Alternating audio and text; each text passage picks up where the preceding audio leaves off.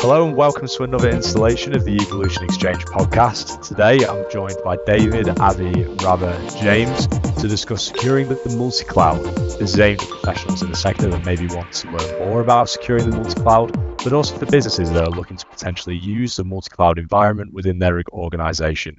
Before we delve deeper into the topic, I'll work around the room with some introductions. So, David, do you want to kick us off with a brief introduction? Yeah, certainly. My name is David Frith. I'm Director of Cloud Security at NCC. So that is both in a external view of customers, advising customers in terms of projects and reporting, etc., that they require, and also internally advising the internal team as needed around our own internal cloud footprint. So that's me. Perfect. And Avi, if you'd like to introduce yourself.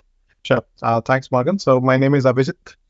I am the head of cloud for TCS, which is obviously a large IT services company. However, I work with the corporate IT within TCS. So our focus is throughout TCS degree across cloud architecture, security, SRE, and FinOps.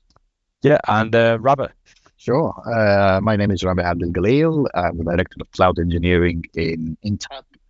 That is a SaaS company offering solutions for financial services across the globe. That's me. And James. Yeah, so I'm James. I'm head of cloud security engineering for a large financial services company called Apex. I head up the team. We have two pillars underneath me, one of which is focused around engineering, so all security tooling, most of which is in the cloud, and also the security consultancy as well, so providing security advice and guidance to projects and programs internal to the business. Perfect. So now we're all introduced and everybody knows who we are, we'll move on to the topic in focus. So as usual with the podcast, I've asked everybody in the room to sort of pose a question with the reasoning behind it. So I'll start with one of the ones that were posed to us, which was the different definitions of multi-cloud and the deployment of those from basic hybrid to integrated to dynamic portability. And I believe, David, this was one of your questions, so I'll come to you first off to talk us through. Yeah, I think it was one of my questions. I can't quite remember now. But yes, this is, something that we get from customers. How can I advance in my multi-cloud view, and how can I enable portability and interoperability of workloads between different clouds? And I think what we see is really three main elements. And so we see multi-cloud sort of basic use, if I could call it that, where you've got different teams in AWS or Azure or Google Cloud or Oracle Infrastructure Cloud, and never the twain shall meet. So they're siloed teams. They've got their own patch, and there isn't really much integration in terms of identities or workloads, and that's probably about 90% of customers at the moment. Then there's a second, much smaller element around cloud being used in a coordinated way from a deliberate strategy from seniors in an organization. So there's a kind of cohesive architecture and strategy around integrated security, monitoring, use of identities, management of keys, etc. And that's probably I'd say about 9% of customers at the moment that we see, but that's going to increase a lot over the next 2 or 3 years. And then there's a kind of final holy grail of cloud, which is having fully movable workloads across any environment, primarily using microservices, Kubernetes as a de facto standard, and being able to orchestrate cloud native workloads, and between using things like Google Anthos or OpenShift between different clouds, and that's probably about 1 or 2% of customers at the moment. So that's really the three that we're seeing. James, you mentioned you put your hand up. Yeah, I think the thing for me is that the dynamic portability is obviously the end state for a lot of places. It's just the roadmap to get there. I think the other thing, I mean, that we're trying to also do in Apex that is adding some real value is cross-cloud bursting. So it's that automation between, not just having different silos and different bits and pieces all over the different clouds, but actually having that automation to go, this service is now heavily stressed, or we've suddenly got a massive influx of resource needed here, and rather than it purely bursting in its own Azure silo or AWS silo, the ability for that compute power to be separated over the different cloud tenants. And obviously, there has to be some sort of application level ability to do that baked in. So I think the big thing for me is how quickly do we think vendors can start building that into their their new apps that are up and coming, and how seamlessly that will work in the short to medium term. And Rabeh, you great hand raised there. Cheers, folks. For me, so I work with multi-cloud in various companies, including Sky, which is a massive footprint on public and private clouds.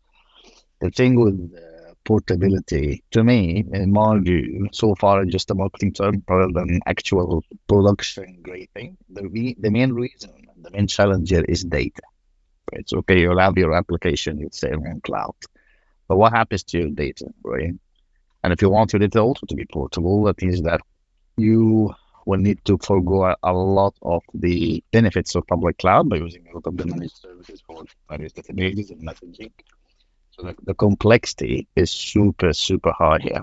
And I guess one of the key questions would be the cost, because as you guys all know, ingress between all the clouds is super expensive, and without basically keeping a tap on that, it can easily bankrupt the customer. So I'll be very, very interested in seeing a big use case for portability with data across clouds. And Avi, you've got your hand raised there. You wanted to add? Yeah, thanks, Morgan. I think I would chime in with and I agree with what Rabeh said. I think multi-cloud, it sounds really great in theory, and it's a great thing for CIOs to be worried about, because you are always worried about being logged into a vendor, and what if they raise the prices?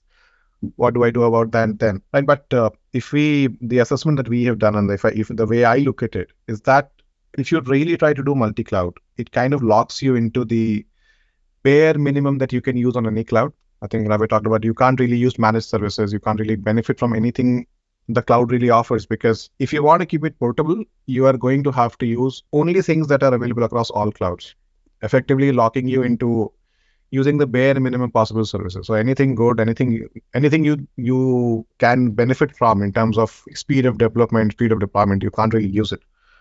The second, I think, is that the only real benefit or the only strategic benefit from multi-cloud is not really about operational benefit or benefit in terms of technology. The only real benefit comes from the fact it's a commercial benefit. It's a commercial bet. If you are moving to a cloud, if you have a great deal, and if you expect that you at some point will be in a position where you may have a disagreement with the vendor and you might have to pull out.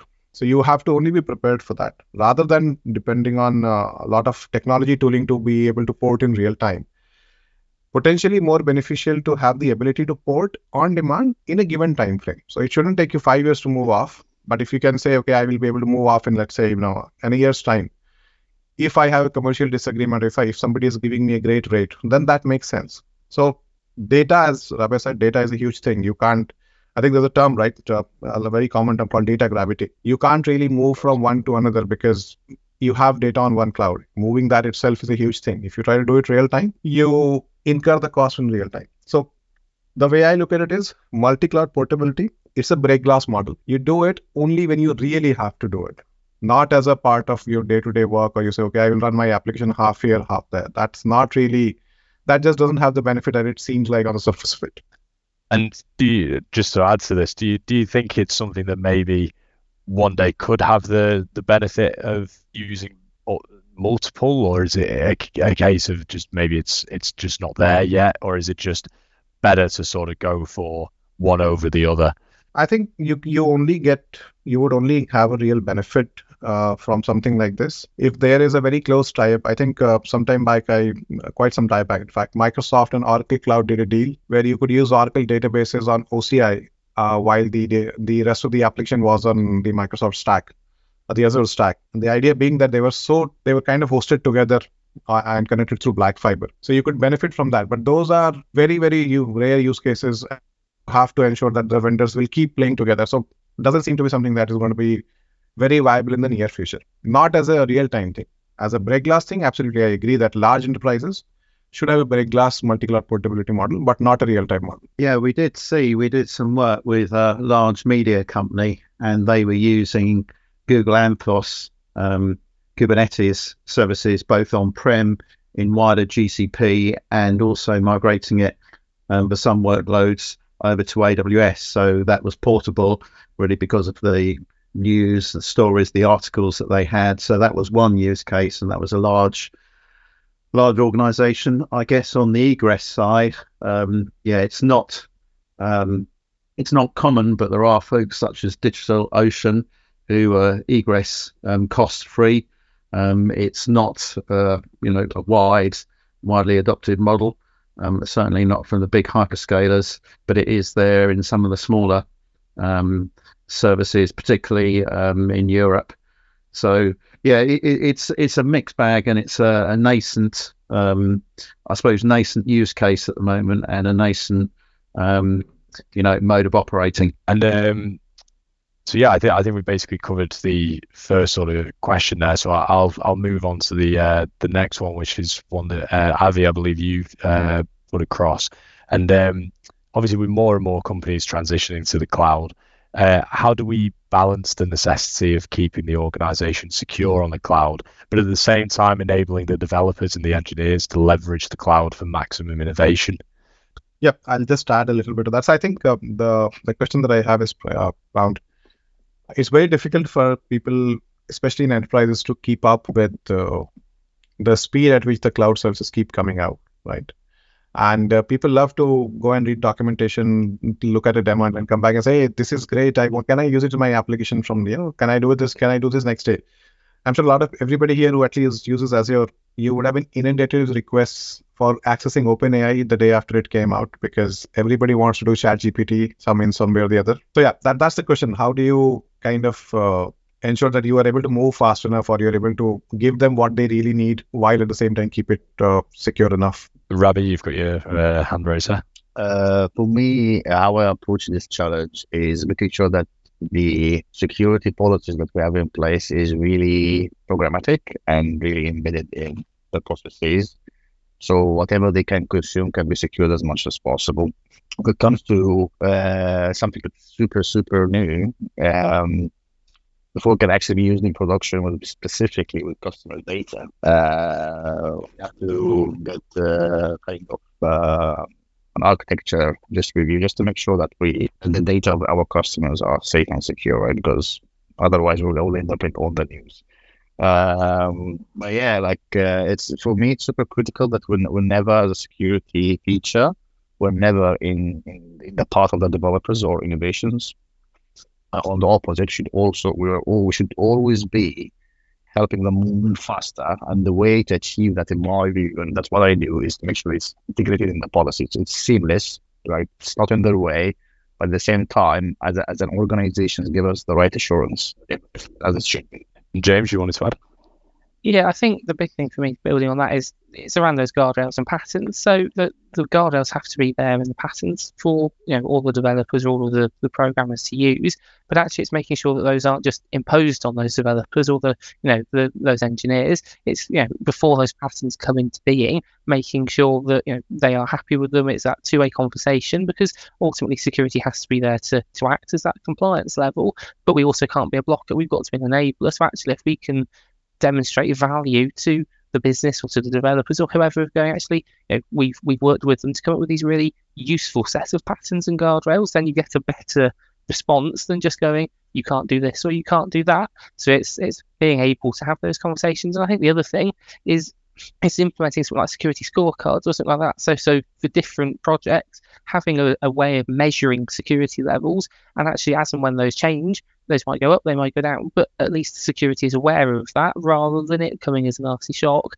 And if it goes up, wonderful. And if it goes down, it's understanding the reason for that and making sure that we've still got the right controls in place, that even if the security level has got worse, we're still not, in a position that we might be breached or something like that might happen. Yeah.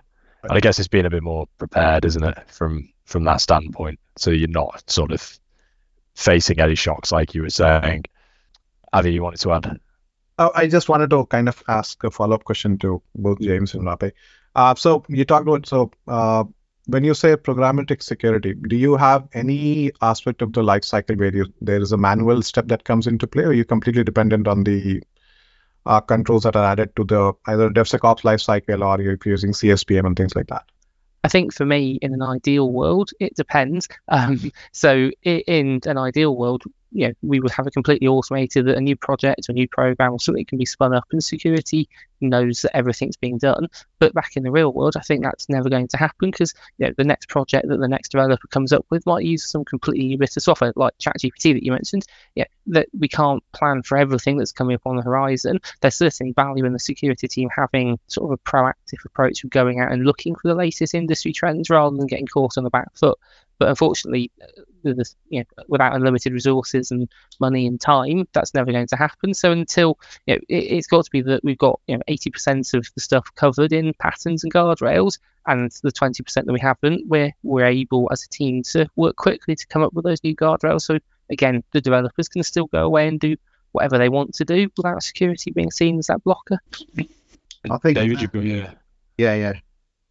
In terms of the patterns and guardrails, obviously those need to be enforced, and there's CNAP, cloud native application protection type tools and platforms that can enable that.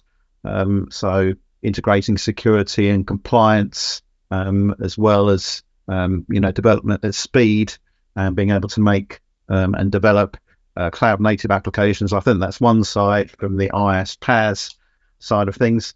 I guess the other thing, and the elephant in the room, is really around SaaS security. SaaS being the predominant mode of consumption of cloud, and that ranges from helping and providing security right from the kind of SaaS management platforms that give visibility and some automation, through to CASBs, security access brokers, to more advanced capabilities around security posture management.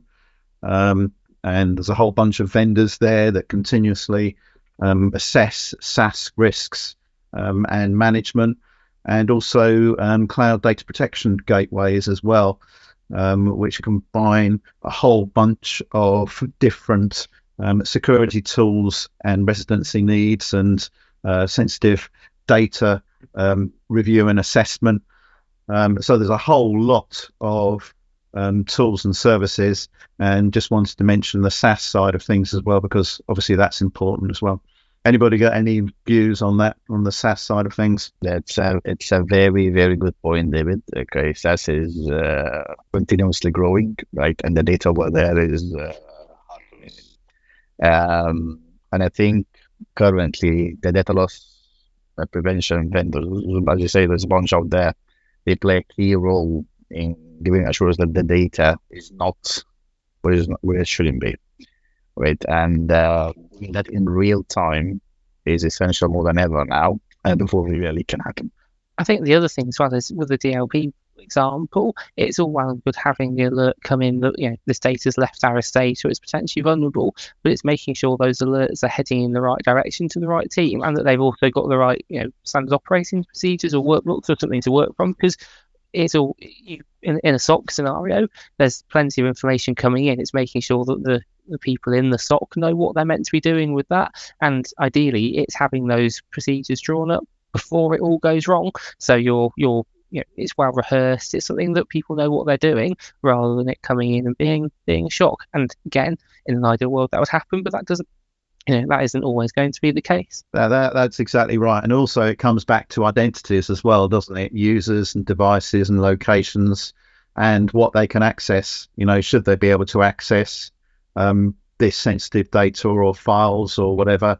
And that's where the UEBA type automated assessment of access to sensitive data and DLP, data loss prevention, comes into play as well, as was mentioned. So access control is a big thing, definitely.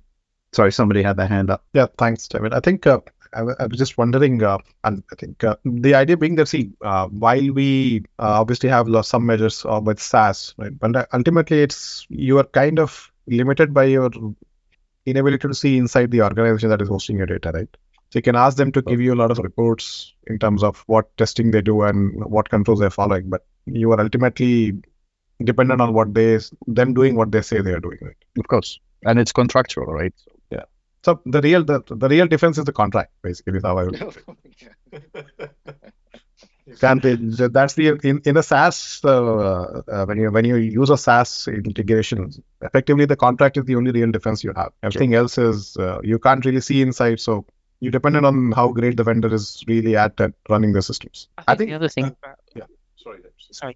I was going to say the thing with the contract is making sure as well that when those contracts come into being and they're signed off, it's being overseen by someone with the technical knowledge, because ultimately, potentially, what can happen is the contract goes into a completely different team, and if they haven't got the right expertise, then things can get missed. So it's making sure that security and IT as a whole have an insight into those contracts before it's being signed, to make sure that we can raise the flags where necessary. Yeah. Yeah, so I'll go on, Rabeh. You want to add? It's a slight question that basically builds up on this nice conversation, which is my worry is always controlling the access to the SaaS, right? It's very difficult to do that as in the organizations. You can control the devices that can access your network, etc., all this good stuff. But when you have SaaS, and you pretty much all do, that becomes super challenging. As in, you cannot control the devices that are connected to the SaaS. Avi? So if I can just ask a clarifying question. Robert, when you say devices, do you mean end user devices, or do you mean system that are putting this in? Yeah. End user devices or engineers. Let's say an engineer has their home laptop, right? And they connect to the SaaS, right? And then they download whatever, okay? And then this laptop gets lost. Nightmare, right? Because you can't wipe it automatically. You can't wipe it remotely, right? You don't have the security mechanism. You can enforce that 100%. It's your network, your perimeter. Right. But if it's SaaS, this funnel. So wouldn't you I'm assuming you would have some kind of an integration using either OpenID or SAML, right? And then you would put conditional access policy, so you can only access from the TCS network, the office network or your office laptop? Correct. But with basically mobility and work from anywhere, the challenge becomes... Right. Are you guys, so one of the things that I've kind of been interested in is these zero trust models, where you have something sitting on your laptop, which ensures that you're on the internet, but you're not really on the internet. You're going through some kind of a tunnel which just exposes you. That might be something to look at, because that still ensures that you have a known endpoint, and potentially your conditional access policy can use that as a place to, and it can act as a BEP, basically. Now I put it. Correct. But the problem is the endpoint on the SaaS side has nothing to do with your endpoint security. So, i.e., the access control is not enforced there. Yeah, I think so. The problem is that once you are logged into SaaS, then you're out of it. You can put a check when you're trying to log in, saying, okay, you can't really access when you go there. But once you're through, then you're through. Then there's nothing you can do. Right? You're right, absolutely. Okay, so I guess moving on to the sort of next question, James, you sent a question of how can a consistent security posture be established across various cloud platforms? If you want to delve into that a bit further. Yeah. So I think inevitably businesses, organizations will have some form of multi-cloud approach, be that a very basic hybrid one all the way through to the next generation of possibility. But I think from a security lens, we have to ensure that the security posture or the security policy set or the guardrails are consistent across those different technologies, and that those are measurable. So they need to feed into KPIs and KRIs and all of those bits of data have value. So I think some of the really common ways of having consistent security posture is having some sort of third-party broker or a posture manager, effectively, that can have access into all of these different vendors' clouds and have some way of feeding back into the central security team of potentially any risks in those SaaS solutions. It's if there's any other ways of having that consistency across the board. I think there's probably three things there, aren't there? There's the insourcing model where you do it yourself, where you've got, cloud management platforms or whatever it is, and being able to give you a single pane of glass and visibility of provisioning and management and analytics right across your cloud estate. The other way is outsourcing, where you've got a managed service provider or security service provider, or you've got a multi-cloud managed service provider doing the same thing right across cloud. And that's sort of, I suppose, that's come out of the cloud broker market that you talked about, and they can help with managing and that system integration and managed hosting and full service outsourcing. And then there's the kind of bit in the middle where you use some third-party tools, files as a service or API protection or whatever, and you put it in front of your clouds. I'm thinking about things like Cloudflare and Barracuda and that kind of thing, to do the security and API protection. So I suppose there's three models there, and it really depends on what your business case is and how large you are and what your budget is and all the rest of it. Thoughts on that, Avi? Yeah, I think I have probably a technical perspective on this than a organizational perspective, to be honest. So I think one of the problems that I kind of see is that each of these clouds, while they're very similar, implementation-wise, in terms of how you implement a specific control, they are different on how they in terms of how they behave. So one of the things that kind of seems interesting to me is to try and create a baseline security policy, which just talks about what should be done, right? And then you map that to a specific implementation detail, some kind of an ADR, for the lack of a better word. And then you link that ADR back to either a Pulumi template or a Terraform template, right? The idea being that, and obviously there is the security posture management tool, right? CSPM and things like that, which will keep telling you problems. So you have to establish a kind of a infinity loop between the two, between the CSPM and your templates, so that every time you have something on the CSPM that comes up, or every time you have a specific control that you want to implement, that gets fed back into your platform engineering team or the DevOps team, so that they update the templates, and you are basically not fixing the same issue over and over again. When you create something that point, so it's prevent rather than cure, is how I put it. James, you want to say something? Yeah, I think the other thing is building into all of those is having some sort of second pair of eyes approach. So be that a fully fledged pen test or a third party audit or something like that, but having that ability for someone to come in with a fresh pair of eyes and sort of look at the things that are being done well, and also to highlight the things that aren't being done well. And I think if we can move to some form of, like you were mentioning, having a high level standard that says you must have a password on your account, and then the way that password is done to those accounts is obviously more granular in the actual SaaS solution, makes a really big difference. So I think not only having the standard policies, but actually having those well communicated across the different engineering teams in those cloud spaces, because there has to be the knowledge of those engineers as they're setting up those controls or those new programs or whatever, that this is what needs to be done, and then their expertise tells them how to go away and do it.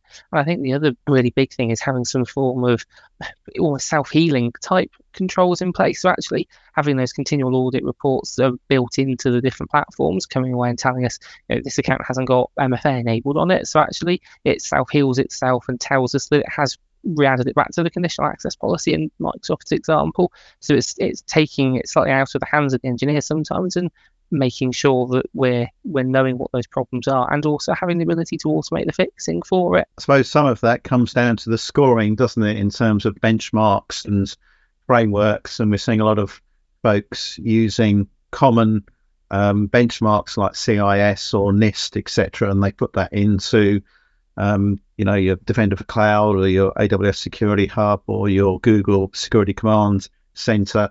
And because it's a dynamic audit, you say, well, you're 78% compliant, and then a month later you're 82% compliant, etc. It gives you a running view. I think one of the things around that is those tools and methods tend to be quite siloed and bespoke for what they're looking at. Yes, there is, some multi-cloud capability there, but it's very sort of nascent at the moment. And again, and then there's the egress type costs as well. I think that also sort of leads on to the sort of final question that we had as well, which is the sort of business considerations before even deploying a multi-cloud service in over maybe a company that has been in a singular cloud service for such a long time, or even has maybe not used it before. Is the sort of business cases for or against it? If anybody has any thoughts on that. I suppose there's the obvious one, isn't there, about, if you've got AWS as your GCP, you've got 3 different sets of siloed skills. And, you've got 3 times the staff. If you had one way of doing things, you just have one set of microservices engineers or, auditors or reviewers or whatever. That's one. There are lots of others. I'd like to let other people in on that. I guess that. Sorry, I was just going to say as well. You were saying about having different skilled engineers, and obviously from my background being in recruitment consultancy, is seeing those engineers with multiple skills in multiple cloud platforms. The costs for having those sort of people just is exponential. It's massive compared to having someone who is just siloed into one of the cloud providers. Avi, you were gonna say that. Sorry. Yeah, I was just saying that I think the skill part David brought up. That's a huge thing in itself. You have to maintain skills, and they have to maintain long term. It's not a matter of just building it and dumping it. Right? You have to keep running it. That is one. Second is that from the perspective of reliability, resilience, security, all of those costs you'll just have a lot of chaos in the beginning, to be honest, because there's a lot of tools which will talk about how great they are at, they can support different clouds, but they don't really, it's not, the word single pane of glass is thrown around a lot. It's not really that easy to do it. You can make it sound really good. Somebody, sales guy will say, okay, you know what, I can just run it for you. If you put my tool in, everything happens. All the cloud management platforms that have come up recently, or not recently, they've been there some time. So everybody promises that, but in reality, it's not as great as it seems. And apart from the skill, right, I think the cost itself of doing it is prohibitive. For very large companies, it's not prohibitive. Of course, they can do it, but you only really need to do it if you have a compelling use case. So if you want to use OpenAI, you can only do it on Azure, right? So that is a use case where you don't really have a choice. If you're an AWS customer today, you will have to go to Azure if you want to use OpenAI. But beyond that, the real, again, as I said in the earlier, right, the real reason can only be commercial, at least in today's one. Maybe after 2 years, we may be in a different place. But today, right now, the real reason can be commercial or an capability that does not exist anywhere else. Sorry, Rabeh, go ahead, please. You're muted, Rabeh. Sorry. I totally agree with that. And the answer we always get is that it's coming, right? It's in the roadmap.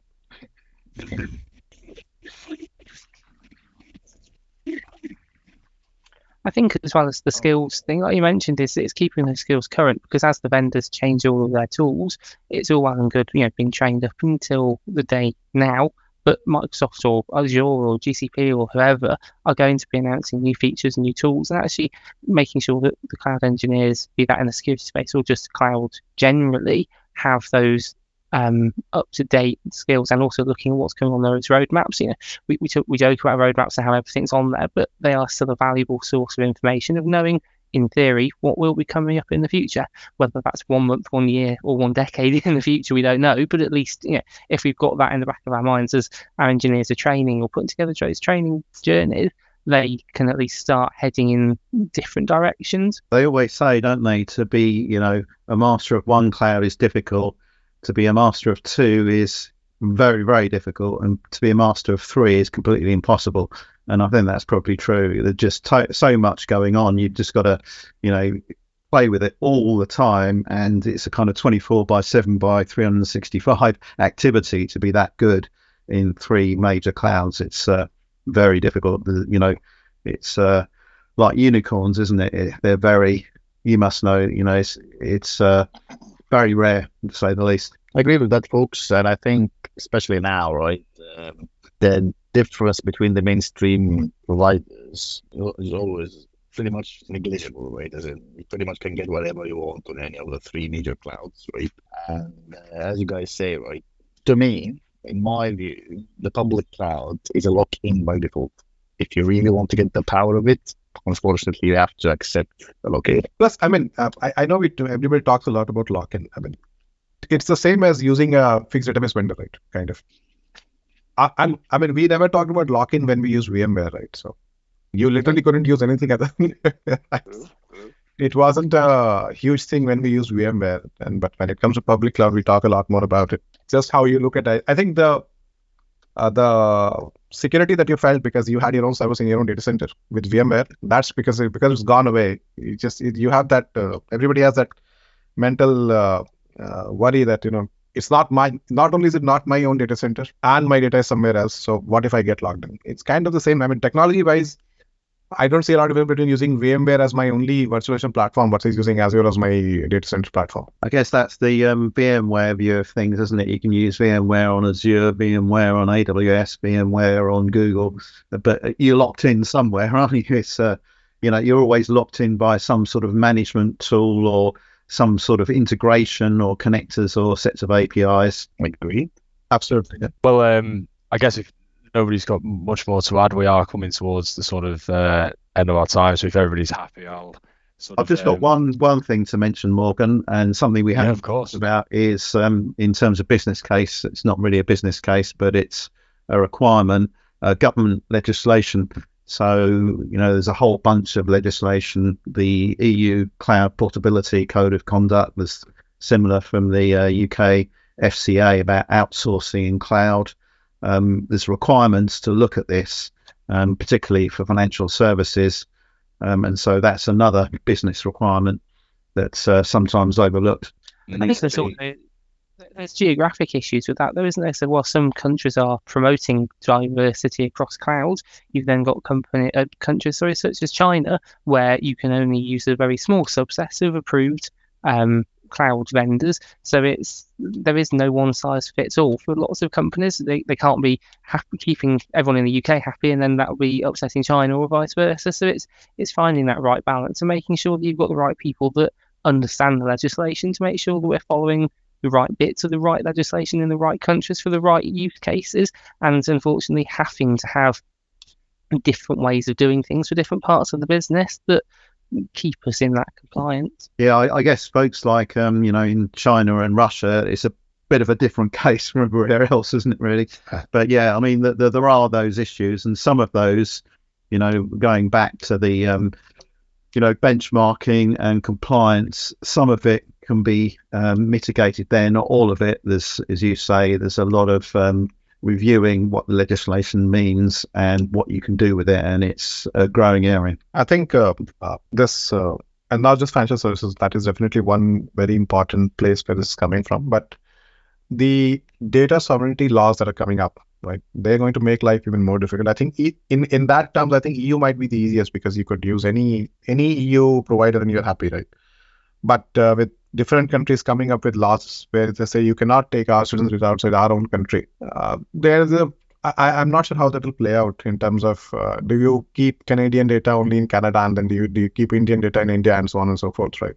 So the kind of model the providers have today, where you have these regions in large geographies which everybody else uses, if the sovereignty laws keep expanding, and that seems to be what is happening at this moment at least, it will become at some point the model of that entire region-based model will probably be I don't know what we'll do with that, to be honest. Probably some of it around that data sovereignty is kind of cross-regional agreements, a bit like the EU GDPR and the UK GDPR. You can see that sort of happening, can't you? I suppose that's one way. Interested? Yeah, I think the GDPR actually. I mean, I know that when it was done for the first time, all of us, I think it was quite a big thing to do, right? But in hindsight, it's actually a fairly reasonable agreement in a lot of terms, including allowing a processor to be outside. But countries like China specifically, where there's basically a blanket ban, you can't take any data out of the country at all.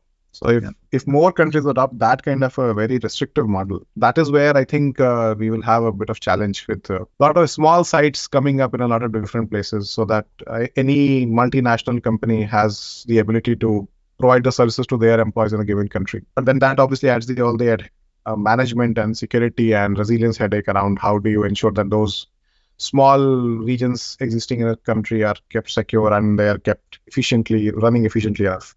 Yeah, I guess sometimes you'll have to duplicate things, right? And it's not just only China and Russia. There are other countries now that insist that they are treated as a separate region on their own. Yeah, as you say, right? It's we'll have to see how this goes. Yeah, absolutely. I think it would get very complicated if every single country started doing that. You definitely have your work cut out for you. So yeah, I guess if we've got nothing else to add, then we'll leave it there. This has been the Evolution Exchange podcast. I want to take this opportunity to thank David, Avi, Rabeh, and James for providing their expert insights into securing the multi-cloud. And thank you for listening.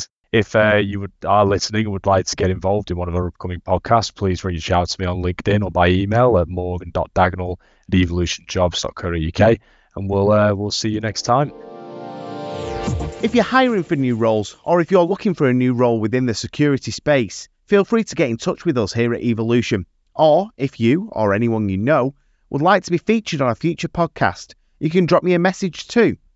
I'm Stephen Mann, and you can find me on LinkedIn or email me at stephen.mann, M-A-N-N, @evolutionjobs.co.uk, or you can visit us at evolutionjobs.com/UK. Thanks again to all our guests, and thank you for listening. We hope you can join us next time.